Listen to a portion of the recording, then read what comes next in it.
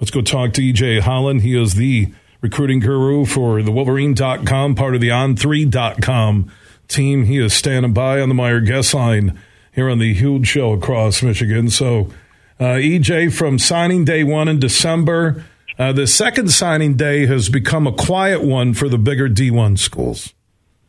Yeah, pretty quiet day for Michigan today. They did have a nice addition and three-star defensive lineman Cameron Brandt out of California. The Wolverines were able to flip him from Stanford. Michigan sees him as a little bit of a bigger edge, kind of in a Mike Morris role. I think he eventually spins down and plays the Chris Jenkins role. But either way, just a really intriguing prospect. Great job by Mike Elston getting in on this recruitment late, taking advantage of Stanford parting ways with David Shaw. So far, he's been the only late addition. Michigan did miss out on five-star athlete Nicholas Harbor, who signed with South Carolina over Michigan, Oregon, Maryland, and a few others. They're still waiting on a decision from three-star defensive lineman Jamel Howard, who's more of a nose prospect, a 300-pounder. He's set to decide between Michigan, Wisconsin, Miami, LSU, and a couple of others at 4:30 Eastern, but that one not necessarily trending Michigan's way either. So we could have a situation where you just have one late addition here during the second signing period. And in terms of rankings, I was looking at the On3.com list. Michigan is, what are they, in that 20 to 25 range? They did, well, if everything holds up right now, they will finish in the top 20. They are ranked as the number 19 class in the On3 consensus. And looking ahead from, a year from now, if not signing day one in December of 2023, how are they looking in the 2024 class, and how has Harbaugh's flirtation with the NFL the last 2 years affected Michigan football recruiting?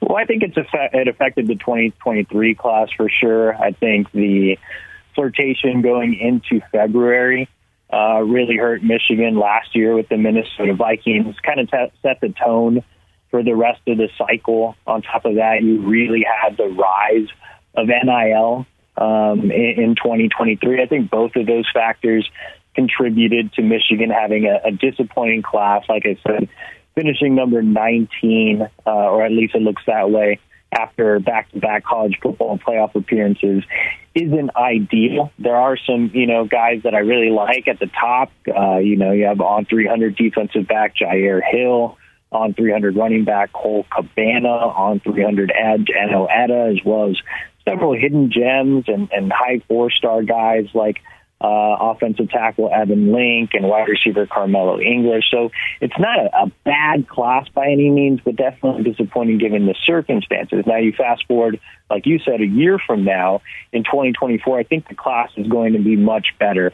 On top of, last year's flirtation with the NFL, you also had a lot of staff movement. You had both coordinators leave, you had guys switch positions, Rod Boney coming from defense to offense, Jay Harbaugh moving from offense to defense. So a ton of different movement. You had Mike Elston come in as a new coach. So a lot of staff changes. You had the director of recruiting leave to Washington. You have a new guy come in Albert Carson. So a lot of moving parts. That's not the case this year, right? I think Harbaugh did a good job of shutting down the rumors for the most part. Obviously, there were a couple of different statements, and yesterday got it finalized. But I think it's not really going to have much of an effect on the 2024 class. We'll see if NIL still has an effect. But to my point, I think the lack of staff movement definitely helps as well. I think you have those relationships that have been built over years with your specific position coaches. The only real change this offseason on the coaching staff was Matt Weiss leaving or getting fired and Kurt Campbell coming in as the quarterback's coach. But even then, that was a promotion from within. You still have the same guys in the recruiting department. You still have the same position coaches. Harbaugh is locked in. So it sets the stage nicely for the 2024 recruiting class. And Michigan already has 5 commits in that class, with 4 being 4-stars, so already looking like a dramatic improvement. They could add another 4-star prospect on Thursday, as on 300 in-state defensive back Jacob Oden out of Harper Woods is set to make a decision. Michigan is trending as the favorite there, so if you're able to land Oden and you have 5 4-stars in early February, I think that tells you that Michigan can really get rolling on the recruiting trail again. E.J. Holland, one of the best in the business, recruiting guru, insider for the Wolverine.com. You can follow everything connected to Michigan football recruiting at the Wolverine.com, part of the On3.com network. E.J., appreciate the update here on signing day 2. Yeah, thanks for having me.